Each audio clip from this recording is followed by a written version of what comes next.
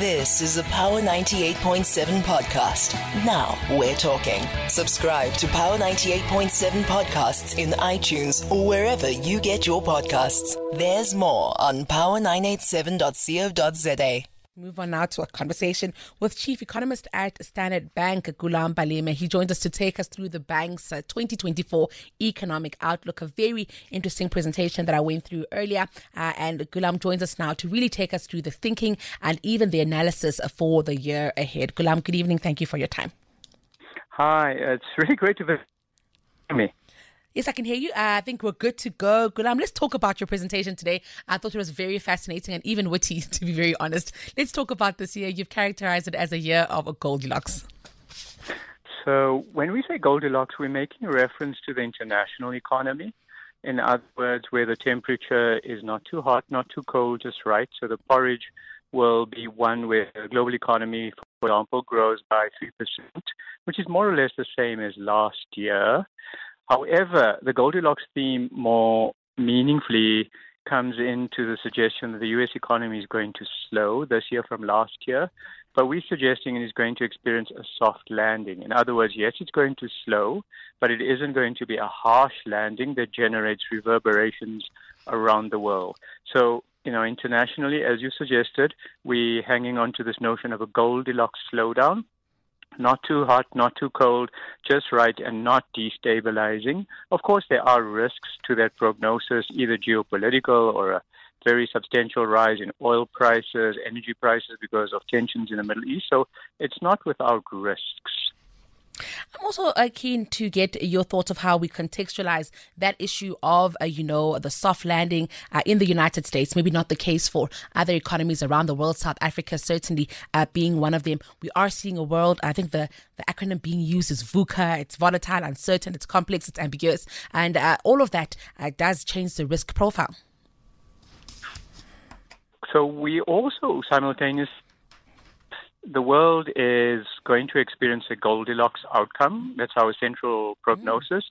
But it is an immaculate Goldilocks scenario. In other words, it is one that is too good to be true. It is one that is prone to, as I've just suggested, a variety of potential shocks, either geopolitical, energy, economic. We already have two wars. There could be a third brewing. And we would never have thought 2 years ago that we'd see war on continental Europe, for example. And of course, now there's tensions and in between the West and the East. We seem to be gliding into a world where geopolitically there is a perpetual contention or tension between various countries, and it isn't the type of moderate multilateralism that we were familiar with over the last 30 years. So to put it differently, there's a general sense of geopolitical and economic unease that does envelope our prognosis of a soft landing, and we're mindful that these are the things that, as one would say, can go wrong. Also keen, Gulam, to hear your thoughts on China growing at 5% and maybe help us put that into context. If you're in some parts of the nation, some part of the world rather, 5% is great, but in other parts of the world, 5% isn't good. So China for the last 30 years is, for the most part, that economy that has been growing at double digits. That economy that in 30 years lifted about 900 million people out of poverty. And now it is structurally growing mid-single digits. And for many people, this represents perhaps weakness premised on China's history. The second observation that 5% suggests is whereas much of the rest of the world has emerged from COVID and largely shed the yoke of COVID in varying degrees, China still seems to be beholden to COVID shadow. In other words, the Chinese economy is not in its prime. By way of example, and just one illustration, Chinese travelers internationally are only at 60% the level pre-COVID. In other words, the current level of international travel out of China is 40% lower than in 2019. It's just indicative of the way there is a hesitation on the part of the Chinese to fully switch on. So that what we call a COVID-related drag continues to suppress the Chinese economy. The bounce back has not been as anticipated. So yes, 5% is to be cheered for an economy of its size, for an economy that is second only to the United States in terms of scale. But the Chinese economy, let's say, is performing beneath potential.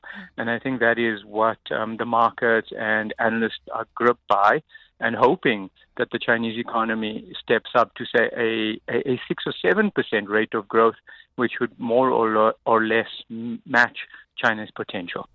I'm also keen to bring it back home now and take a look at, elections here at home, and maybe even what that might mean for state-owned enterprises, and even a certainty in this environment.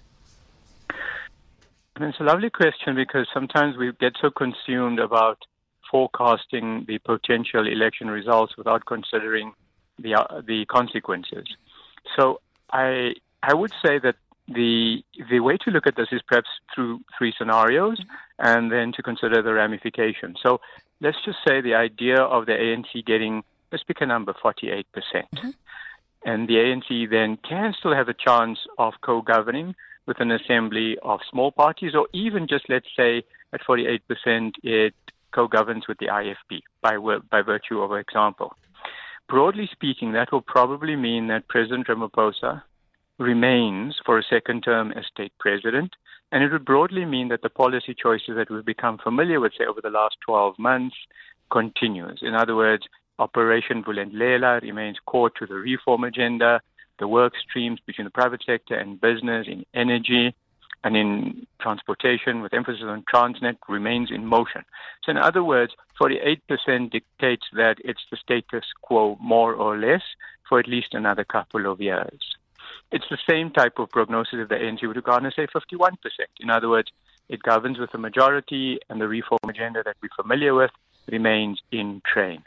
If, and where the ANC, for example, falls to, let's call it 40%, then the ANC faces the potential that it now needs to find a single large party to be able to co-govern alongside. And that large party could either, for example, be the EFF or even the DA. And I know the DA would sound anathema to being a bedfellow for the ANC. Many would disagree with that, but that's not necessarily my base case or Standard Bank's base case, but we're also mindful that in the current state of play, where we do have, for example, ANC and EFF co-governing of metros, it has been an abject failure. And so the ANC itself has said they are reviewing the current co-governing relationships, and David Makura will present ideas in a paper on how the ANC will seek to co-govern, if that comes out of necessity, in a way that is good for citizens. We won't hear too much about that in terms of actionable plans until after the elections and until after the results emerge. But the point being, so if we fall to 40%, the ANC needs to find a partner. We haven't seen a maturity in terms of co-governing relationships so far. And in other words, investors are going to assume the worst. I think citizens are going to say the type of metro destruction that we've seen will now elevate to the national policy level. It will sap confidence from the economy. And then lastly, and I don't want to sound alarmist, but you can conceive that if the ANC falls to 40%, the president's adversaries within the African National Congress will probably round against him. And, you could plausibly see, for example, Phala Phala being resurfaced by ANC members themselves in an attempt to unseat President Ramaphosa under the guise that he delivered a devastating poll outcome. So this is not our central base case, I must readily submit. We are of the opinion that if the ANC does lose its majority, it will be slightly below 50% at this juncture. That would be our base case with a 65% probability. But I think business is about planning for multiple scenarios, conceiving of possible ramifications, and doing its best to be prepared. And that is very insightful perspectives. Gulam, I'm also keen to hear your thoughts on the Rand. Shoo. As a South African, we're waiting for some form of recovery. Can we expect it in 2024? And maybe that even interlinks nicely with the interest rates. I think it could all be the same theme. So a year of two halves, most likely. The first half will be angst-filled, waiting for the elections, uncertain with regard to the next 5 years of the government puzzle. And as a consequence, the rand is likely to be on the back foot. The rand is likely to reflect an elevated risk premium in terms of political as the potential for weak public finances. So, no, there's no real chance of lovely Louboutins or Prada handbags just yet. Definitely not pre-elections.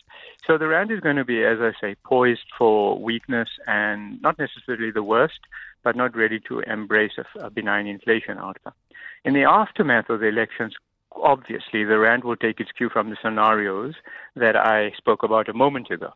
And if it is a benign scenario, let's say, where President Ramaphosa continues as state president and the reform agenda is as we know it, and I say benign not necessarily as an endorsement President Ramaphosa, I merely mention it through the lens of the way I think investors will judge it. Then you could see some and also be dictated by dollar.